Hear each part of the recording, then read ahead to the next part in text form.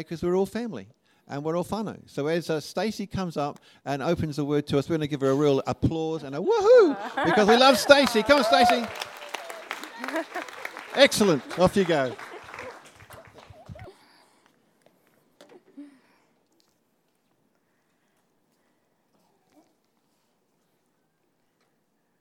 Cool. Is it on? Yep. Tēnā koutou katoa. Ko rangatuhi te maunga, ko Pawa Tahanui te koko, ko Ngāti Pākehā te iwi, nō reira he tangata o te tiriti ahau. Ko Patterson te hapu, ko Izzy Rawa, ko Ellie May ngā tamariki, engare kei te hapu ahau inainei. Ko Sam toku tānei, ko Stacey Hinare toku ingoa he nehi ahau. Nō reira, tēnā koutou, tēnā tātou katoa. So, kia ora everybody.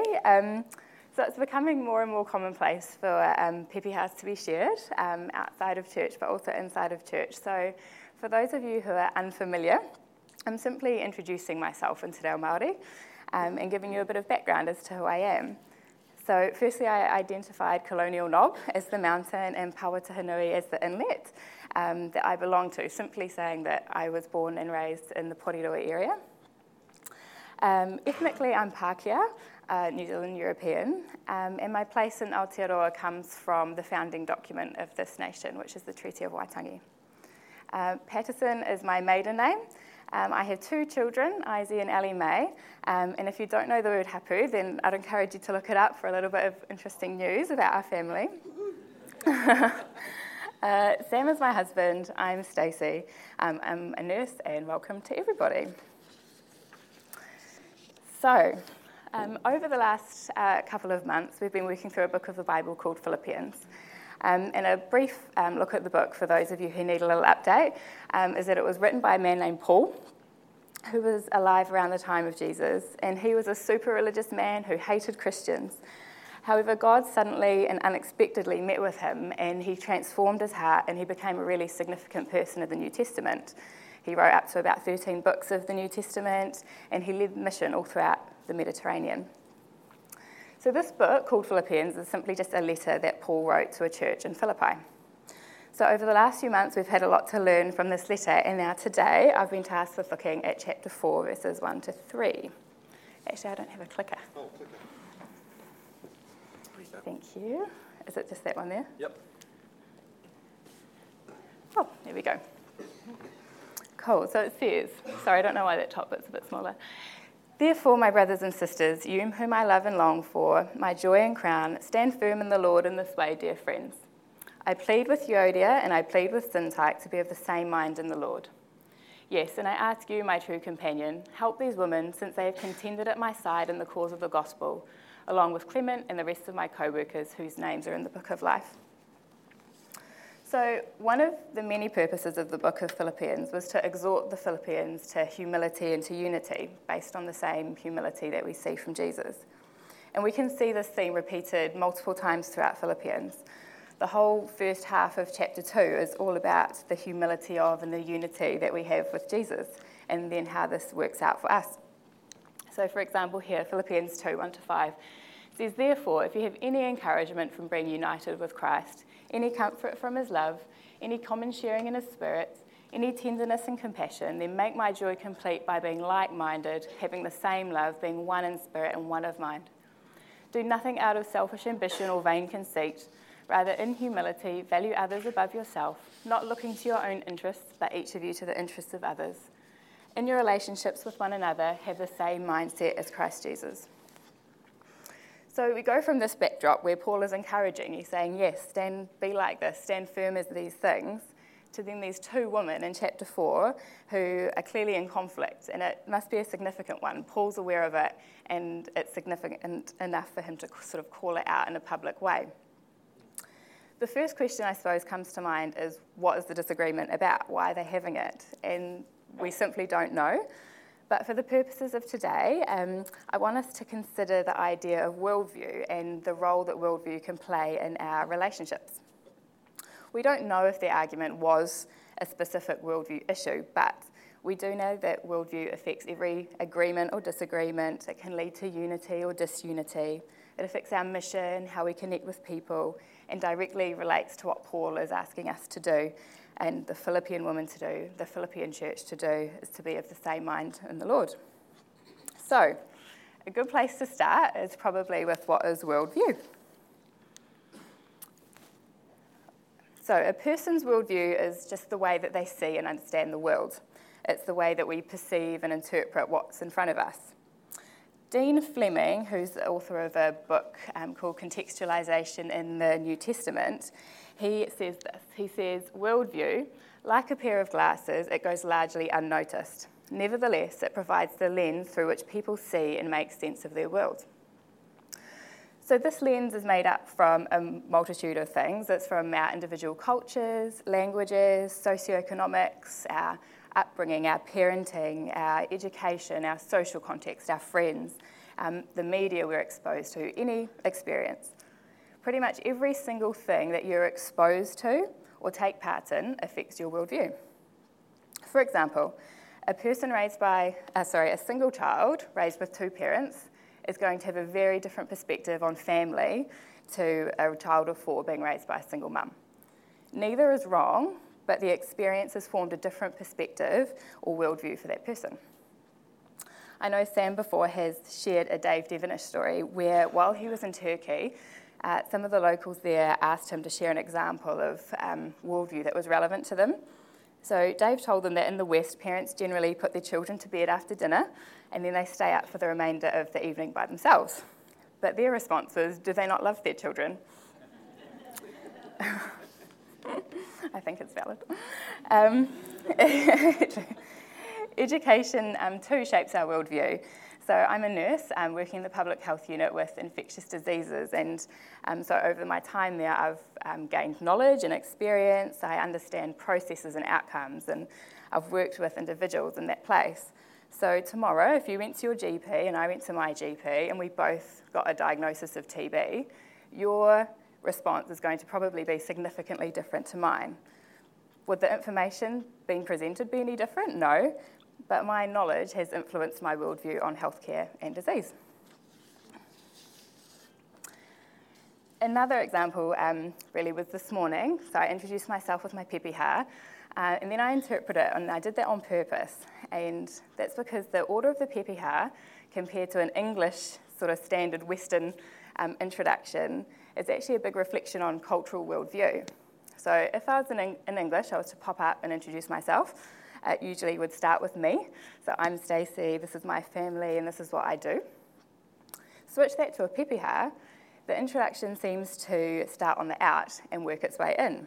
So mountains, rivers, a place, things greater than myself, community, tūranga waiwai, my extended family, my nuclear family, and then me. So a Western worldview, that's perhaps more about efficiency and the individual, opposed to a Māori worldview that prioritises community and connection. I'm telling you things outside of myself to build a relationship, to see if we can identify, to see if we can make connections in our family or our history. So as you can see, worldview is simply not black and white or right and wrong. It's just a perspective and interpretation. So in that case, why is it relevant to us? And how does it impact us, and specifically as Christians? The simple answer is that it affects every part of your life. It affects the way you approach the Bible, the way you interpret the scriptures, how you understand or relate to the Holy Spirit or relate to the person of Jesus. And since we're considering this verse about the disagreeing woman, worldview affects the relationships that we have with each other, and that's kind of the focus I want to have this morning. Again, just reminding you that everything that we see, everything we think, we do, we understand is done so through the lens of our worldview. And as Christians, we're no exception to that. I've been doing a workplace leadership course recently, and through this I've been learning a lot about how, as humans, we're these amazing storytellers. So in order to give things meaning and purpose, we're always interpreting and creating a narrative for what's going on. And we're doing it just without even thinking about it. So worldview is our story. It's us making sense of everything that we're exposed to. We add value, we add meaning to it, and then we bring that background story with us. And then with every event or change or interaction that we have, we refer to that backstory and then update our news story in line with that. So a question you might ask now is, as Christians, do we not just have one or share the same worldview? And so Dean Fleming from that book addresses this again, saying that whenever people embrace the truth of the gospel, they must do so in relation to their pre-existing worldview and patterns of relationship if it's going to carry any meaning for them. So I would personally argue, and I think the quote would probably support, that there is no single Christian worldview. I don't think we could ever establish exactly what that looks like. Every Christian, every theologian in history applies their worldview or their backstory as they approach the scriptures. However, and it's a really important however, I would argue, of course, that there are core foundational beliefs that as Christians you need to believe in order to be a Christian. Principles that are clearly taught in the Bible that are shared by all Christians. And these principles impact and influence our worldview, but our worldview is not limited to those beliefs either. For example, Jesus says in John 4:16 that no one comes to the Father except through me. Here, Jesus doesn't really leave much room for interpretation, and a belief in Jesus is foundational to being a Christian. The ASA, which is an international network of Christians working in science, they say this about Christian worldview. The major parts of a Christian worldview are shared by all Christians. These similarities occur because a Christian worldview is based on principles clearly taught in the Bible. However, an individual's Christian worldview is not only influenced by their beliefs and faith, but by other factors, experiences, values, habits, all the things we've kind of spoke about earlier. And these factors vary from person to person. Therefore, it's not accurate to talk about the Christian worldview, but we can think of the beliefs shared by all Christians as being the Christian worldview component. Okay, so we've realised that we've kind of got a shared and an individual worldview. And so what's the point in knowing this? Because as it likely affected Euodia and Syntyche's relationship, it too affects our relationships. Now, before I get stuck into this, can I just say that I'm using examples throughout this morning, and I don't want to at all express any of my own personal opinions, so please don't hear what I'm not saying and give me the benefit of the doubt if you hear something you don't like, as it can be quite hard to explain the subject neutrally. But there are plenty of ways that worldview affects our church community. One example, though, that maybe affects some of us every single week when we meet together is the issue of our dress code on a Sunday, particularly that of the leaders up the front or those visible. So issues, I know from talking with people, issues have been raised around how difficult it can be for some to see leaders up here in their shorts and their T-shirts and their singlets, and so much so that for some it actually creates a barrier that they don't feel like they can even bring people along to church. For some, and I'm presuming it's more of a Western worldview, is that we're entitled to this freedom. You know, we can wear what we like, it's all about grace, God accepts us as we are, and we don't need to conform. But for those concerned, it's about presenting ourselves to an awesome God with the utmost respect, including the way that we present ourselves. So is one perspective right, or is one perspective wrong, or is it worldview? I could argue that both are actually right. They both have biblical kind of argument to support what their views are, and they both have the right heart about them. Another example could perhaps be about our approach to sharing Jesus with others. I know for Sam and I, it's often an area of intense discussion.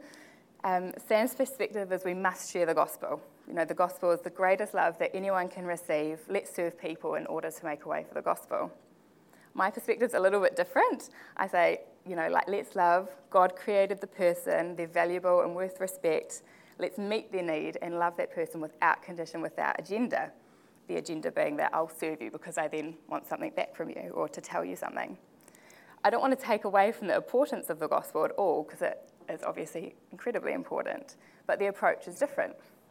Are either of us wrong? Is either of us more right than the other? And before you answer it as a rhetorical question, I don't want to vote, but what makes you choose one method over the other? Maybe it's your passion, maybe it's your experience, or maybe it's your worldview. Also, as I share these examples this morning, I'm trying to highlight real issues so we can understand the realness of worldview in our church context and our everyday life. But I don't want the takeaway message to be that you can just feel justified in your worldview. We can choose to challenge and we can choose to change our thinking in our worldview. So if you're hearing some of these examples and you're having a really strong opinionated response, I would encourage you to question why. You can still be you, but maybe ask God to soften your heart and to understand that a little bit more. The reason I gave a quick brief on Paul earlier is that he too had a worldview. He had a backstory. However, he does have an incredible awareness of the role of worldview and the significance it has on our relationships and the way we connect with other people. One of his greatest strengths was arguably that he was able to preach across worldview. He was able to recognise key aspects of someone's worldview, contextualise the gospel and other teachings to make an understandable, approachable bridge between the hearer and the message. So, for example, in Acts 17, Paul was speaking to a crowd in Athens. The general worldview of religion in that place was a belief in multiple gods. Paul, being aware of this worldview, presented God to the people by referencing an altar of an idol or another god in that place called the unknown God. And he used that as a segue to then speak of our one true God. Paul was aware of their worldview and used it to make a bridge so that they could better hear and better understand the message that he was presenting. So, if we recognise that worldview is a thing, that it influences the church, if Paul writes in a manner and behaves in a manner that seems to recognise worldview as a thing, then what does Paul mean when he tells these women, and in effect us, to be of the same mind? How, as unique individuals, can we be of the same mind, or as it's phrased earlier in Philippians, have the same mindset of Christ? So my initial thought when I read it was we have to think the same as each other, we have to be in agreement, all our perspectives and priorities need to be in line with each other, we're kind of these replicated, perfected Christians. But thankfully, this is not what Paul is saying at all. The concept of being the same in mind is actually repeated by Paul a number of times throughout his letters in the New Testament. So we've got Romans 15, 5-6. He talks about, may the God who gives endurance and encouragement give you the same attitude of mind towards each other that Christ Jesus had, so that with one mind and one voice you may glorify the God and Father of our Lord Jesus Christ. He says, I appeal to you, brothers and sisters, in the name of our Lord Jesus Christ, that you all agree with one another in what you say, and that there be no divisions among you, but that you be perfectly united in mind and thought. 2 Corinthians, encourage one another, be of one mind, live in peace. Philippians 2:2, make my joy complete by being like-minded, having the same love, being one in spirit and of one mind. 2:5, in your relationships with one another have the same mindset as Christ. And then the verse we're looking at today, Paul's pleading, saying, be of the same mind in the Lord. So it's clearly a really important concept. But what does Paul mean? So remembering that Philippians is a letter, and although we kind of examine chapters or verses individually, they're in fact part of a bigger teaching of the entire letter. So when we approach chapter 4 about Euodia and Syntyche, we need to do so in the context of what's already come before. So Paul confirms this. He begins chapter 4 by saying, therefore, or, on the back of what I've said, now this. So looking back, I believe it's chapter 2 that provides us with the insight of what it means to be of the same mind. It says, therefore, if you have any encouragement from being united with Christ, if you have any comfort from his love, any common sharing in his spirit, any tenderness and compassion, then make my joy complete by being like-minded, having the same love, being one in spirit and of one mind. Do nothing out of selfish ambition or vain conceit. Rather, in humility, value others above yourself, not looking to your own interests, but each of you to the interests of others. In your relationships with one another, have the same mindset as Christ Jesus, who, being in very nature God, did not consider equality with God something to be used to his own advantage. Rather, he made himself nothing by taking the very nature of a servant, being made in human likeness. Being found in appearance as a man, he humbled himself by becoming obedient to death, even death on a cross. To be of the same mind is not to have a uniformity of thought, but rather to share a common goal, to love and serve in the same way that Jesus chose to do so. And so in what way does he do that? So, who being in very nature God, made himself nothing by taking the very nature of a servant, and being found in appearance as a man, he humbled himself by becoming obedient to death, even death on a cross. Jesus was fully God, yet he laid aside his glory to humbly become a man. He then humbles himself again, not only becoming a man, but taking on the nature of a servant. And although a servant, he was perfect and sinless, and he humbled himself again to die as a cursed man, carrying your sin. And all the while on a cross, the height of humiliation, the most degrading form of execution. Jesus serves and loves us through humility. Paul is calling Euodia and Syntyche to humility. Paul is calling us to humility.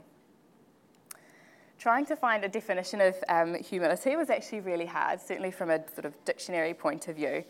That all the definitions were about not being proud by remembering your bad qualities. It spoke of low self-esteem or low importance of yourself. And I don't think any of those definitions really come close to explaining what we're looking at today. I don't see Jesus being humble by having low self-esteem. He knew who he was. And so we too, we can know our value. Humility doesn't come from treating ourselves poorly, but rather the opposite. When we know who we are in God, when we can find security in him, we're all the more free to be humble. Yeah. And when we're humble, we don't necessarily have to agree. We don't necessarily have to hold the same opinions in order to get along. We don't have to prove anything or hold on to anything like it's ours. We can get along fine. We can be of the same mind even if we don't agree. Paul is reminding the Philippian woman in this verse to remember Jesus, to remember to keep the main thing, to seek humility, to be of the same mind as Christ, where humility and servanthood are at the centre of his being. So, worldview is relevant.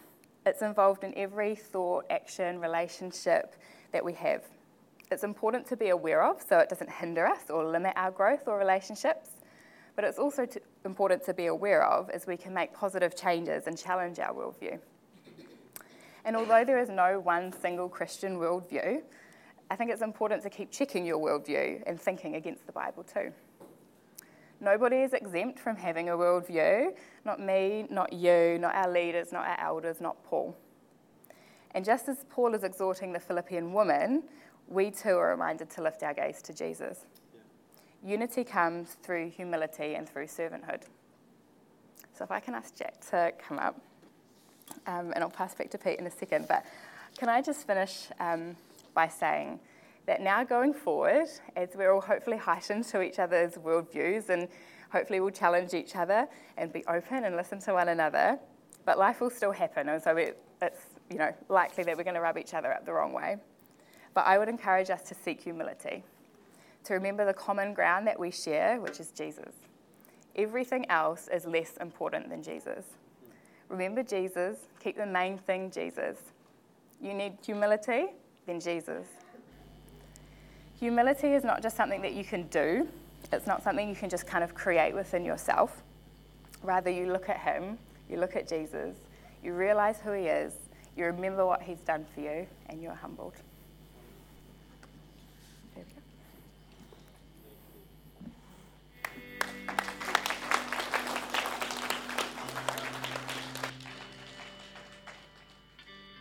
Why don't we stand and let's respond to this?